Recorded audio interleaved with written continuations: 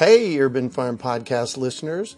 If you're as passionate about preserving the bounty of each season as we are, hey, I canned my first peaches at the age of 18, and that was a long time ago, then you're going to love what our friends over at Denali Canning have in store for you. They're on a mission to spread the love and knowledge of food preservation, and they're inviting you to join the journey for free. Right now, Denali Canning is offering free canning lids to anyone who wants to dive deeper into the world of food preservation. Yes, you heard that right. Absolutely free.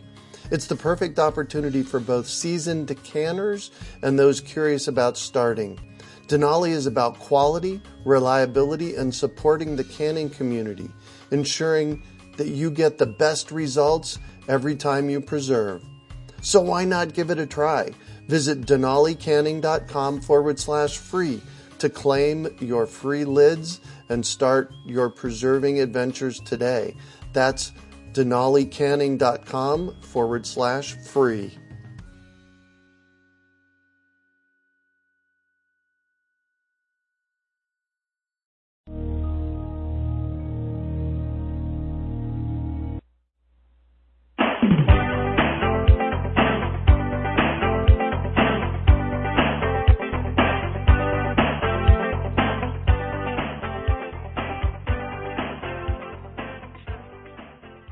Greetings, urban farmers, gardeners, and healthy food visionaries. Farmer Greg here, and welcome to another bonus episode of the Urban Farm Podcast, where we bring you conversations with experts in fields relating to urban farming and dive a little deeper into some of our important issues of our times. Growing plants that thrive in your yard is a lot easier than you think. It starts with saving your own seeds and letting them remember what they already learned.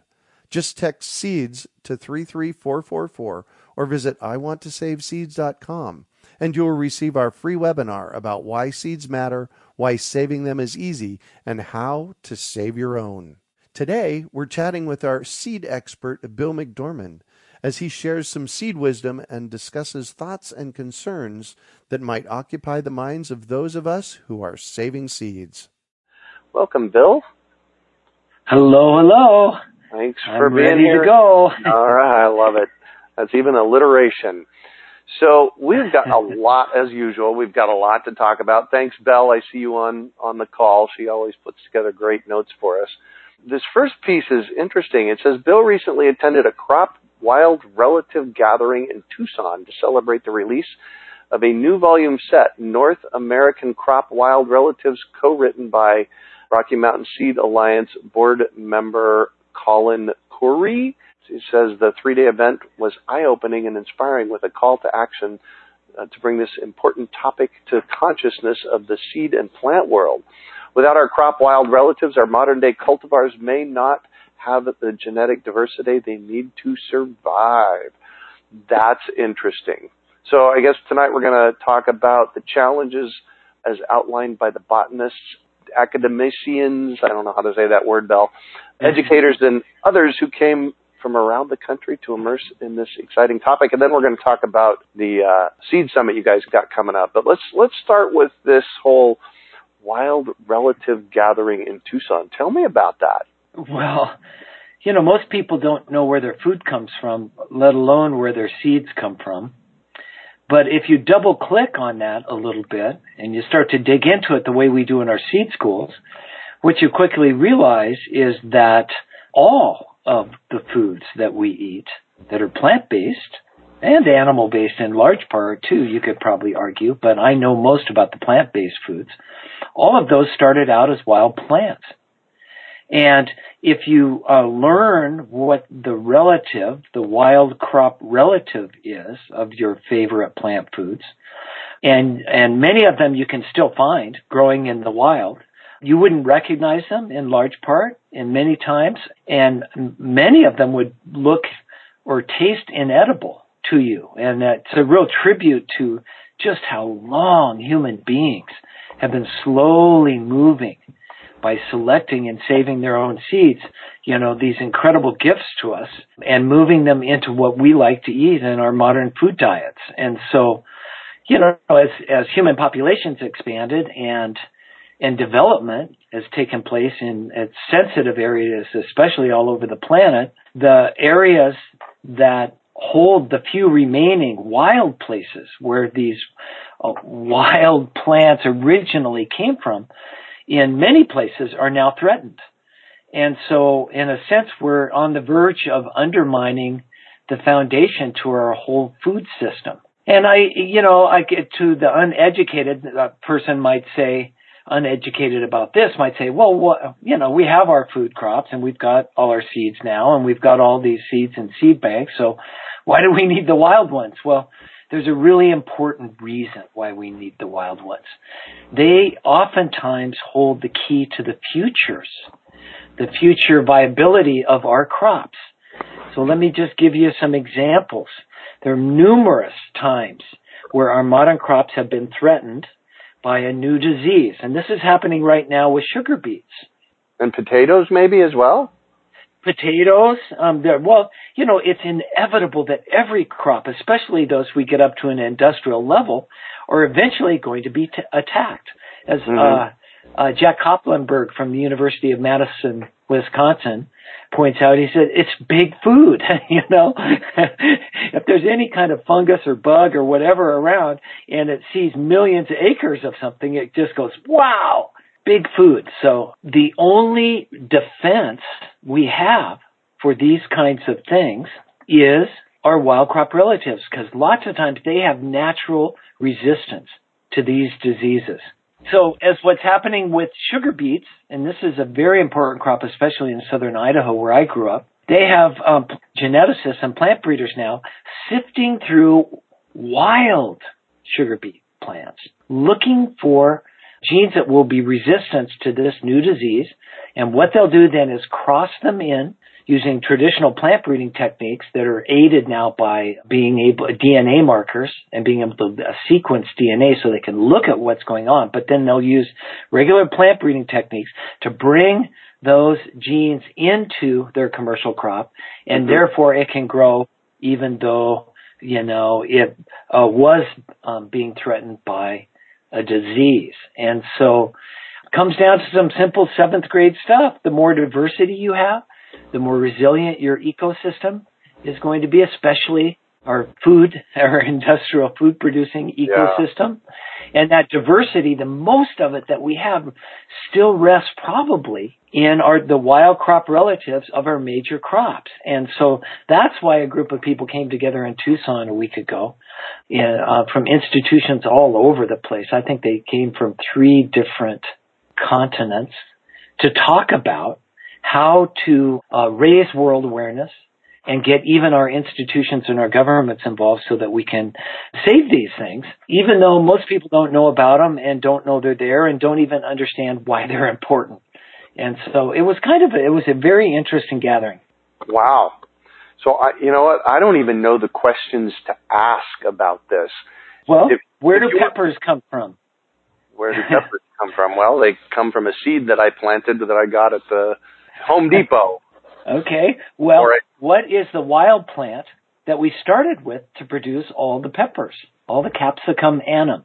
Oh. It turns out that there's 5 different species of a genus called capsicum that provide what humans call chilies or peppers around the world. But the vast majority of those come from one species, Capsicum annum. And it turns out that the wild crop relative for that is native to Arizona and northern Mexico. Mm-hmm. And it's called, lovingly called, the common name now is chiltepine. And so the last remaining chiltepines are being threatened by development. There happens to be a biopreserve, a place set aside for the Forest Service, as it was actually designated as the world's first biopreserve for wild crop relatives. That was something that Dr. Gary Nabhan at the University of Arizona helped get passed. It was an agreement that was reached. Yeah. That's now expired, and they're trying to get that renewed. But anyway, it's in southern Arizona, just outside of Tubac, for those that are interested. So we've got one of these incredibly important wild crop relatives, that you can go and see in the wild here. And also, I've got some growing in my yard. I love the plant. It's a perennial plant that has little teeny round peppers that are extremely hot. Yeah. So being a layperson, what question would I ask you about the importance of this? Well, I hope that I've done somewhat of a job explaining the importance. Everybody should be aware that if you're an eater, you should be involved. We're at a breaking point in so many of our ecological systems that this is another one we should pay attention to that directly affects us. I mean, biodiversity loss is becoming one of the most searched concepts on Google. I just had a man from Silicon Valley tell me that the other day, that people are genuinely concerned about the loss of biodiversity because it means it will threaten so many of our systems. Well, if a subset of that would be the biodiversity that forms the foundation of our food system. And those are our wild crop relatives. Yeah. We need that biodiversity to prop up the long-term sustainability of our food system. And so that would be what people should come to understand as to why it's important. I think you're hearing some people involved in this now saying that, a chiltepine or a wild sugar beet, as I was talking about before, in some areas of the world is as threatened with extinction as a panda or a vaquita, the little porpoise down in the Sea of Cortez that there's only 32 of left. And so, our hearts go out and we've got campaigns and awareness is happening around the mammals, but there's all sorts of other levels of this, and maybe it's time that we start thinking about the ones that affect our food system directly. The same thing's happening with banana. 99% of all the bananas sold commercially in the world are all exactly the same variety, and those are starting to be attacked. And so we have to go to other varieties and species of banana, that have more diversity to look for resistance that can help save our Cavendish. And if we don't find it, we'll have to just end up eating, and commercializing one of those other varieties. But this is the kind of thing that is facing us as modern creatures. Well, that's very interesting. I had somebody on my podcast, I'm looking them up right now, talking about the banana and the problem. Ooh. Episode number 327, Robert Reeder on protecting banana crops. And so this is exactly what he was talking about. We have made all of the bananas on the planet one genetic duplicate. And they're genetic. Exactly. So if there's a disease that comes along, it could take all the bananas out, literally. And when a disease comes along, and it's come along, it just hasn't hit Central and South America yet. Right. That was my memory. So this was from, this was a year ago. That's why I'm having trouble remembering it. But it's episode 327 at the urbanfarmpodcast.com. Guy's name is Robert Reeder if you want to listen up on that. But I do. What challenge are they having with sugar beets? Well, we went to the National Sugar Beet Lab in Kimberly, Idaho with one of our seed schools. And what was really fun about it and why we went is the lab techs there, one of the breeders allowed us to sequence DNA while we were there and look at the results. It was really interesting. Yeah. And so it was really fun. We've got modern science now that lets us look in and look at genes. And so this little lab was trying to save the sugar beet crop is how he explained it. And that there were actually two diseases that had gotten into sugar beets on other continents that they were afraid were coming into southern Idaho. And it's 1 million acres. You know, I mean, it's a huge, and they're all exactly the same variety. And so they were doing tests to try to find sugar beet, they wanted to develop a new sugar beet variety that was resistant to these two diseases before it struck and took out large parts of the crop. And they weren't sure they were going to do it. It was really an interesting thing. And so, I speak of this as, an example because I have personal experience with it. I mean, it would be horrible to the industry, to the agriculture in southern Idaho if they lost the sugar beet. But, citrus is under the same, I read in the New York Times, there was an article about how we may lose citrus because, again, they're all clones. Yeah. All the oranges, the most successful tangerines, oranges, lemons, and grapefruits are all exactly the same varieties, and they're now being attacked. And so how do we find something disease resistant? Well, they thought maybe for a while, and this was the irony of the article, is that we were going to have to genetically modify oranges in order to save the crop. And this was a horrifying prospect for Tropicana, the largest buyer of oranges for orange juice in the United States, because they're the wholesome ma and pa breakfast food for every child in America. And they just didn't think the idea of genetically modified orange juice for breakfast was going to sell very well.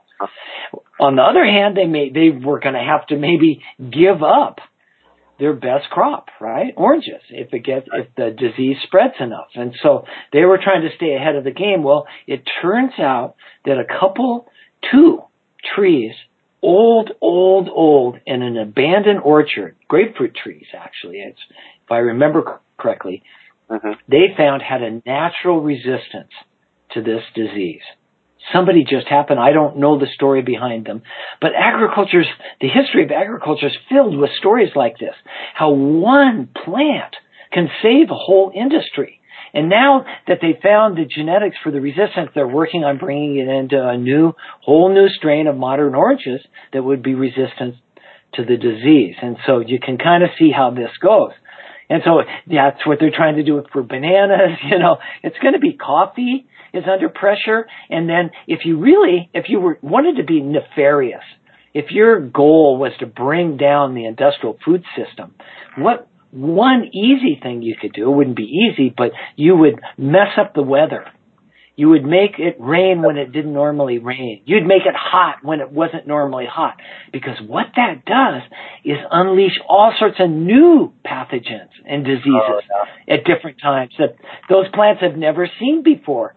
And guess what global climate change is doing? I mean, those sorts of things are going through the roof. Yeah. So we've had a relatively benign period, one could argue. And I'm sure there's scientists would show me there are places where this isn't true. But we may have yet to look into real effects of climate change. And it may just be the climate weirdness that we're all getting used to experiencing now, of it just happening at weird times of the year. 75 degrees here in Cornville, Arizona in December. And, having it really cold and rainy in the middle of the summer. So, Well, yeah, and we're already seeing that with Lyme disease. Apparently, they're calling it the first pandemic of global warming, Lyme disease. And the reason I know this is because both Heidi and I have Lyme. And, the CDC expects 300,000 new cases a year of Lyme, and it's not on anybody's radar. No. And it's the same idea. Exactly. We've unleashed new diseases. We have a relatively, large crop, monocrop of humans for it to attack. And here it comes. Wow. I mean, it's really, again, I just remember a lot of this from 8th grade biology class. I mean, the picture's been pretty clear. I don't know why or how we strayed so far from just basic science around this stuff. But it's absolutely necessary that we all wake up and we all get involved in some way. So as a home gardener, you can find and grow some wild crop relatives. In the United States, those are things as easy as sunflowers, wild sunflowers. That's one of our crops. There's wild strawberries we could grow. In Arizona, we've got agaves, that are wild, that have contributed to the human food and alcohol consumption, of course. Yeah, exactly. Where all the tequila baby. Yeah. They're finding that what they thought were a lot of wild agaves are actually been cultivated for thousands of years, probably to drink. Oh, I remember hearing something about this sometime in the last year. Right. There's five new categorized species of agave because of these discoverings around archaeological digs in Arizona.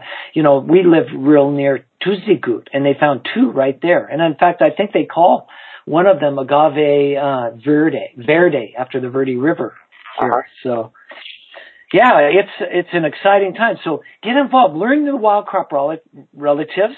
You know, one of the things you've heard me say on here, and we teach in our seed school, is that generally when you go back and find older varieties, the land races of your favorite, say, tomato or broccoli or whatever you're growing, you'll get more natural diversity within that. But follow that all the way back and find out the wild plant that it came from and grow some of those. You know, we have teosinte, and that's available now, which is the wild crop relative of all corn. They just rediscovered Solanum jamesii, which is a wild potato that was cultivated here in the Southwest 1,000 years ago. I remember that. That was an amazing story. Yeah. So, you know, instead of, you know, looking at this as, oh no, there's another thing I've got to pay attention to that's going wrong with the world, flip it maybe and see this as a whole new way to double click on your life and discover a whole new adventure underneath it. And who knows what kinds of colors, shapes, flavors, sizes of things are ahead of you in your life that you could help steward and bring back in to, you know, our modern food diet that have more resistance to the things that we face. You know, it could be really fun. So that's how I'm looking at this, and that's why I went to the North American Crop Wild Relatives rollout. That's the name of the book that was just published. It was one of the authors is Colin Khoury. That's Khoury. Colin works at the National Seed Storage Laboratory. He's a part-time worker there. He also works for the Center for Tropical Agriculture. Ooh. In Bolivia, I believe. And he's one of the world's foremost experts now on wild crop relatives.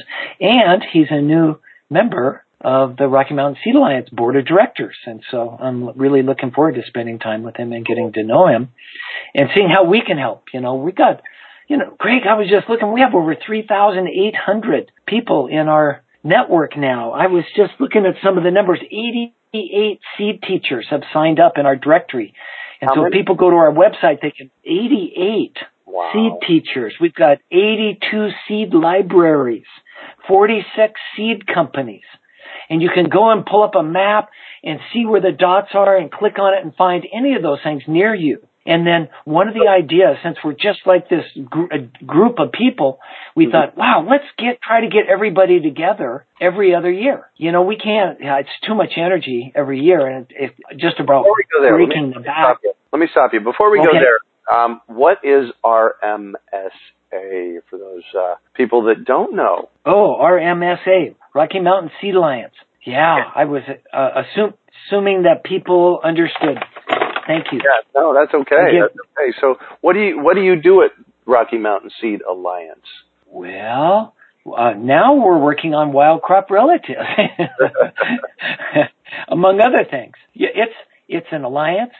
It's a network of people that have come together to try to assure an abundant supply of seeds for our region, our bioregion, the Rocky Mountains, and make sure that it has the diversity in the seeds it needs as we go forward into the future that are from the Rocky Mountain West. In other words, as we think about the world, if we really want it to be resilient and sustainable, we're going to need our own seeds. Because in that comes the system that allows those seeds to continually adapt to the new conditions and challenges that we're all going to face. So it all fits right back down into a neat package, and we don't see this as a utopian dream. This is actually what we had in every region in the country. If you just go back a couple of generations, every farmer and every gardener saved their own seeds, and they shared them. And now we have computer networks and directories like the ones I was describing that allow us to quickly network and share information and seeds with each other. And so that, in a sense, is what the Rocky Mountain Seed Alliance is about. Cool. Well, and, you know, we stumbled across a couple of concepts there that I kind of want to dig into deeper, and I have a story here at the Urban Farm. And I want to kind of touch on this term that not a lot of people necessarily know.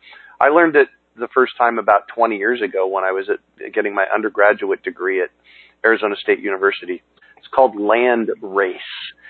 So unbeknownst to me, I was harvesting these cowpeas that grow wild in my yard. They've been, growing wilds for 10 or 15 years here.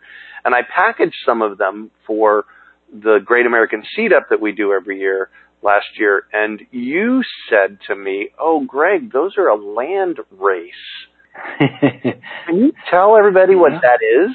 Well, yeah, it's a term as you get into seed saving, and it's becoming more and more used, I think. And that's a good thing, I think. Oh, yeah. Land races are probably the best gifts we have from our ancestors. And as I said, this can be as late as 2 generations ago in some ways. Some of it's still continuing. It's the best gifts we have in this long march from wild plants to our modern food crops. And as people all over the planet grew and saved seeds from the things they liked most, where they were, for whatever reason they liked them, whether it was religious or cultural or their flavor or whatever, terroir, they changed things. And those varieties that were largely place-based, they were attached to the land, and I think that's where that part of the term comes from. Yep. And use race in the term that we use it as humans. We use it to humans to describe slightly different shades of humans, right? Land race. You kind of get an idea of what the word means. And so these are crop varieties, usually that have lots of diversity still in them, but are largely adapted to one place or another for really good reasons. And so one of the things we try to teach in our seed schools at the Rocky Mountain Seed Alliance is to make sure that everyone, not only when you share seeds, you get them or you share some of yours, you make sure a story goes with it so that we can understand some of the important information about these land races. Great. And so as we go forward, they actually may hold the key in many areas for many of us to continue our food system on, because they have so much diversity still in them. And they're easy for us once you find the ones that were available in your region. That it's a nice place to start your own seed saving adventure. Yeah. So let me finish the story then about my cowpeas. They originally, 10 years ago or so, maybe 15 years ago, they came from Native Seed Search down in Tucson. They're the Rio Red cowpea from them, and I bought one packet and planted it here, and they grow back every year, just like clockwork. And I usually harvest somewhere around 3 to 5 pounds of them every year. They're nitrogen fixers, so they're pulling nitrogen out of the soil and nitrogen out of the air, so that when they die back at the end of, really at the beginning of winter, when they die back, I just compost those into the basins where they started. And, I'm adding nitrogen that's available for the other plants. But here's the big story. I came to understand this year that we need to shade our ground around our trees and our crops in the desert because it just gets so dang hot. On August 15th in my front yard, it was 140 degrees at ground level. That's enough my God. to pretty much cook everything. Underneath the cowpeas that were growing underneath my Katy apricot in the front yard, it was 89. It was 89 degrees. Oh my gosh. So, for those of you that don't know it, I run a fruit tree education program here where we also sell fruit trees, and people that live in the Arizona area can come and purchase fruit trees from me. You know what I've been giving away? Hundreds of packets of for people to plant. Oh, cowpeas. Trees. Yes. And it's fixing nitrogen, and it's keeping things cool. Yes. So I've probably, I ordered 500, the Great American Seed Up cards for cowpeas, and I've been stuffing packets with about 10 seeds each. I tell people, you just need one seed under each tree, and that'll shade the ground underneath the tree. And then once you do that, they'll come back year after year after year. So there's the story. Isn't that great? Oh my gosh, a guild. You've created a new guild, as they call it in permaculture. I love it. Yeah, exactly. So now all of a sudden I'll have, at the end of this season, I'll have 400 or 500 people out there that have planted cowpeas in their yard underneath their fruit trees, that now all of a sudden, I had one plant that started 10 years ago, and now I get 30 plants and harvest, 4 pounds of seeds, and I've spread that seed all over town. Oh my gosh. What a great story. Yeah. And I know people from Tucson have been coming up to get the seeds as well, and our trees. So that's the impact. And so, this is, again, to go back, I know you've got a great network of people down there that you've been working on, and we're working on building new ones in the Rocky Mountain West. That should be what we do, education and network. That's all we really can do. And I just want to say one more thing about the Wild Crop Relatives is that, we were, one of the persons that came was the woman who's actually in charge, Greg, of the collection of the seeds at the National Seed Storage Laboratory. This is the largest seed bank in North America. Wow. And that's her job. She's in charge of the collection. And guess what? She's out of work. It's closed. Why? That's part of the government shutdown. Oh, government shutdown. Got it. Government shutdown. Mm-hmm. We've gone 32 days, so here's where we put all our seeds, and so that's just one of the stories that came out of this. The other is that I got to see a talk by the dean of the School of Agriculture at the University of Arizona, and they don't have 96% of the research that's done in agriculture at the University of Arizona comes in the form of grants from either directly from corporations. He claims that biotech corporations is a real small part of it, but then foundations like the Gates Foundation. But it's all restricted. In other words, they don't just give them money to do long-term research or to save seeds or to create land races or to think about this disease vector, for small crops. It's all about, creating something that industry can use or can be used on a large scale, an industrial scale. So I guess my takeaway was I was just around people who, the great institutions that we have in agriculture, nobody's coming to do this work to make sure that there's enough diversity everywhere, that there's people saving seeds and adapting them to where they are to assure their own supply where they are. It's just not being done, and nobody's helping. And so I came out of there with renewed, dedication to helping build these networks the way that we've been working on this, because that's really, I'm sure there are others that have thought, oh, you guys are so, it's a wonderful idea to save your own seeds and it's kind of cute, but it'll never have a large scale impact. You'll never feed 9 billion people. Well, I guess what I'm thinking now is that we're the only people really working on the real solution. Yeah. That for the real problems that we face. And even though it seems small at this point, it's real. And it has so much importance that we've got to stay focused on it. I guess that's how I feel this week. So, yeah. So we have a really exciting summit coming up in February 22nd and 23rd, 2019. It's the Rocky Mountain Seed Alliance Reunion of the Radicals Mountain West Seed Summit. Tell us about it. Well, that is, so we've been talking about building a network. In the end, and this is something that I deeply believe, networks of people are going to come down to the durable one. The ones that make a difference in the long run will be made up of real human relationships, people that know each other and trust each other. That's what we really need, is a network of people that know each other and trust each other to do this kind of work long term and pass it on to our kids, and they get that when they pass it on. And so once every other year, we try to bring everybody together. At least we have an open invitation for everybody in our network to come and meet and greet each other and to share seeds and to share those stories and to get up and running. And it's really an incredibly powerful and exciting, 2 days. Actually, we have a field trip planned again on the day before the summit, which takes place on, I'm going to make sure that I don't mess up my days here.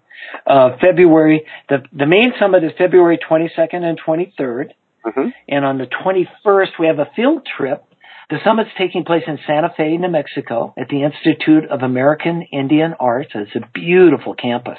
And will give us lots of space and sacred space to gather and to have our workshops. And we have some really exciting speakers. And then on Friday, the day before it starts, on Thursday, the 21st, we're taking a field trip north of Santa Fe to several places, including the Tesuque Pueblo and the seed bank there that's run by Emilio Baiza. And we'll have 2 busloads of people, and we'll have a box lunch that day. It's really fun. We'll go to Los Luceros, which is an old historical experiment station, which is doing grain trials for us. There's a number of things going on. So you can get some real hands-on and see what's going on there. The reason we have the summit there in the southern part of the Rocky Mountains is that the agriculture there goes back, directly thousands of years. And the remnants, especially the Pueblo peoples there that are still there, carry on those traditions and are rediscovering them. And they're some of my greatest teachers. And so it's just really fun to ground all the rest of us in the Mountain West that grew up in mining towns or ski towns or wherever, university towns, with this real deeper sense of the responsibility and the beauty in seed saving and what we're doing. And so it's going to be really fun. So I got a couple of questions here, actually a statement from Bell. Bell said, did we mention that Bill is with the Rocky Mountain Seed Alliance? No, Greg did. Bill didn't. Bill, yeah. Bill is what is your official title? Director. I'm the director. Perfect. I'm the one who stays out of the way of our other 3 employees. Tries. And then I've got a question from Judith. I'm just going to read it. I haven't looked at it yet. Where do we go to find seed for wild crop relatives of grains? I bet you know the answer to that one. Does the Department of Ag make efforts to have more people grow out the wild relatives? I can answer those questions, but go. Well, I think it's a great question. That was why the conference in Tucson took place, was to raise awareness and put an increased focus on this. Mm-hmm. Right now, the government is not giving away any seeds. As I said, it's shut down. So for 32 days, nobody has gotten any seeds out of the National Seed Storage Laboratory or the Grain Lab in Aberdeen, Idaho. Mm-hmm. They do have a number of what I would call land-raised selections from the wild crop relatives. But I have, that's a really great question. I have yet to see. I've got a picture now that we show in seed school of a field in eastern Turkey, and I can't pronounce the name of the town that it's near, where wild einkorn is growing. In the field is the wild goat grass that crossed with wild einkorn that produced the first emmer. Mm-hmm. And so you can see the whole history in the birth of wheat in this field in eastern Turkey, and it's still alive and it's still there. And so I think one of the things that Dr. Nabhan and Dr. Curry would say is that not only do we need to get gardeners, sourcing seeds, say, from our national laboratories and places, but we need to preserve those wild fields just the way they are.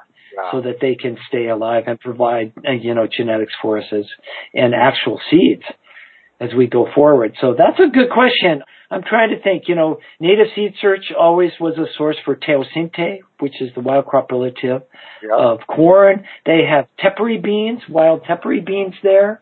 They have panic grass seeds.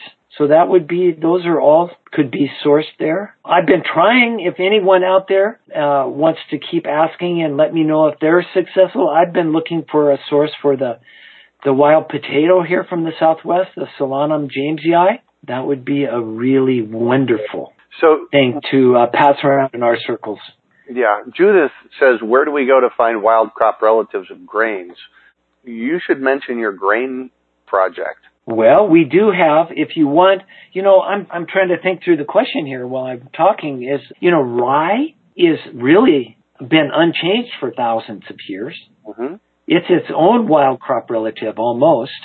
I mean, it's been selected to have larger seeds, but and what does the original old wild rye look like? I've never seen some and never heard of it. Next time I see Bridget Meintz, who is at Oregon State University postdoc working on barley breeding, naked barleys, I'm going to ask her about barley wild crop relatives. And so I don't know of any source for those. But if you want to get ancient grains, the first ones that are the ones that we pass around and still grow that go furthest back toward the wild crop relatives, then you can join the Rocky Mountain Heritage Grain Trials program that we have. And you can get to that on our website at rockymountainseeds.org. And we now have 285 grains available for people to try. and trial for us. And so what we want you to do is grow them out, see if they work. If they work, save some seeds and send us twice as much back as we sent you originally.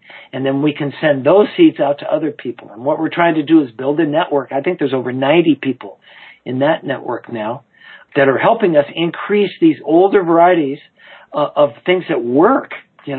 Eyes on. We will know where they work and increase the poundage up. The idea is to get up to 20, 50, 100-pound bags so that we can get farmers actually trying them in the fields at a larger scale to see if they'll actually work economically. So we love gardeners. If you can only grow one einkorn plant in a pot, on your deck, you can help us.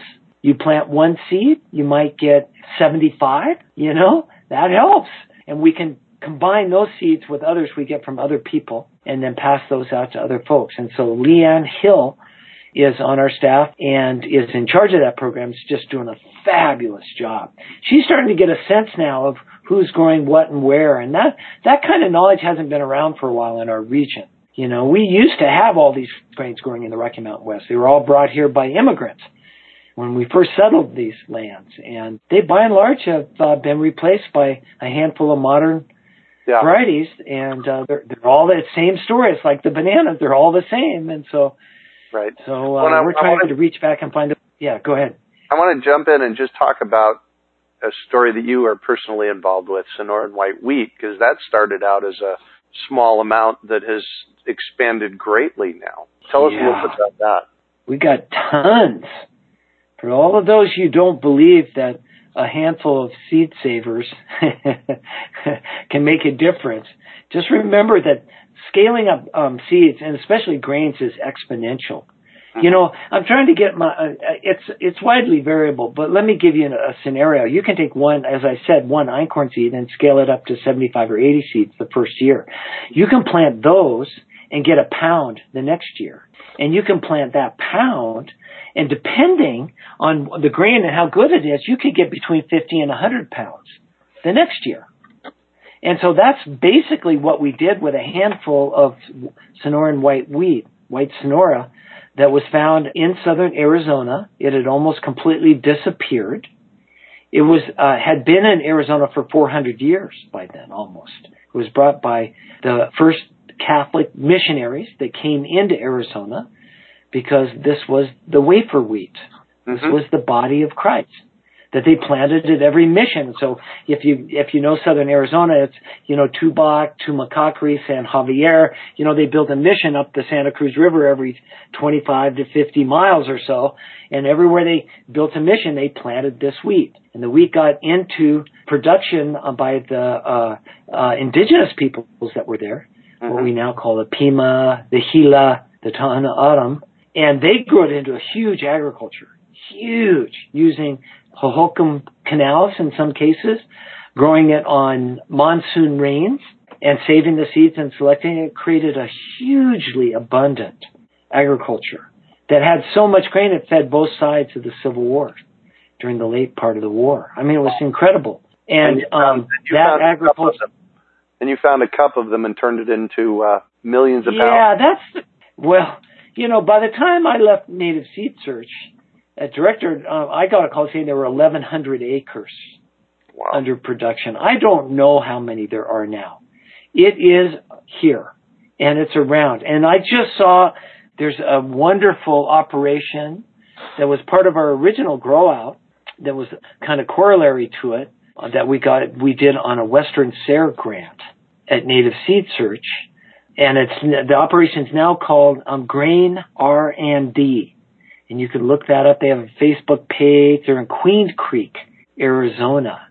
And they may be the largest growers, but they've got the most beautiful picture of a glass of beer that is a white Sonoran beer that's being brewed in Arizona from their white Sonora wheat. And so, and I know Don Guerra, especially in Tucson at Barrio Bread, is baking with it. We're starting to bring back what we call our local grain economy. It's what we used to have. And for those of you that are interested in long-term food sustainability and regional food production, this is a great story. Yeah, and we're going to wrap with that. So let's just say a little bit about Seed School and Seed School Online. You know, the only thing I'd say, I will let you talk about it too. The only thing I would say is to tie it into what we've been talking about before. If we're going to have a network of people that is large enough and knows enough about what to do to actually bring back, you know, the fabric, this foundation underneath our food system. I mean, we're starting to see a local food system. That's great, but no seeds yet. You know, if we're really going to do that, we need more people, and that's where Seed School comes in.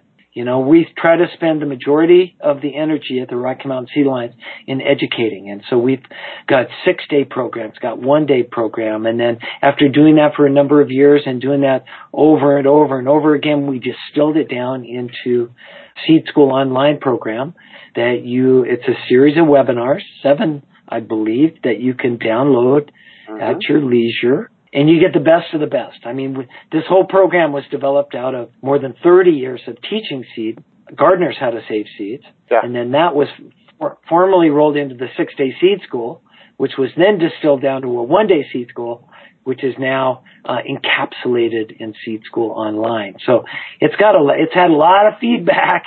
It's rounded off at the edges, and it's really, you know, more and more people come up to me every day and say, hey, I did Seed School Online, and it really, really helped. I can't help but thank you that it's helping. Gosh, 82 seed libraries have signed up on their own on our network. I'm still blown away by that. Nice. We also have a free webinar called Seed Saving Hacked. You can find that at seedsavinghacked.com. Where do people find out more about the summit that's coming up, Bill? RockyMountainSeeds.org. Perfect. And do it now. I think we're a month out. The last one's sold out, and we'd hate to turn you away.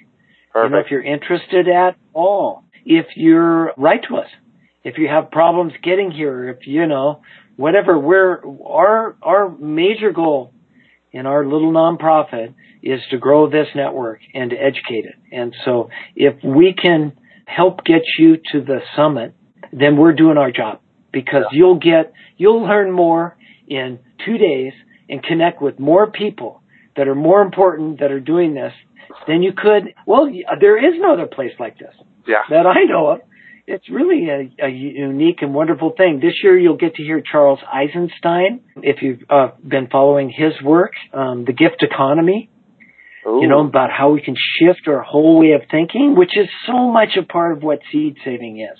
Yeah. Anyway, Rowan White from Sierra Seed Co-op is going to be there. She's Mohawk and is going to help us stand in 2 different worlds as we become seed savers. One, a more spiritual and historical one on one side, and a practical and scientific one on the other. And she does such a wonderful job of helping us bridge those 2 worlds. So those are just some of the things that are coming. Yeah. What are the dates of it again? The dates are field trip, Thursday, February 21st, summit, Friday, February 22nd, and February 23rd. Excellent. More information at RockyMountainSeeds.org. Thank you very much for joining me this evening, Bill. Hey, thanks, Greg. It's a pleasure as always, and I really enjoyed your story. I mean, that's a powerful story. Yeah. I'm going to make sure that my fruit trees have Greg's guild underneath it. Nice. From now on. All right. Thank you, everybody, for joining us, and we will catch you on the flip side and see you next month.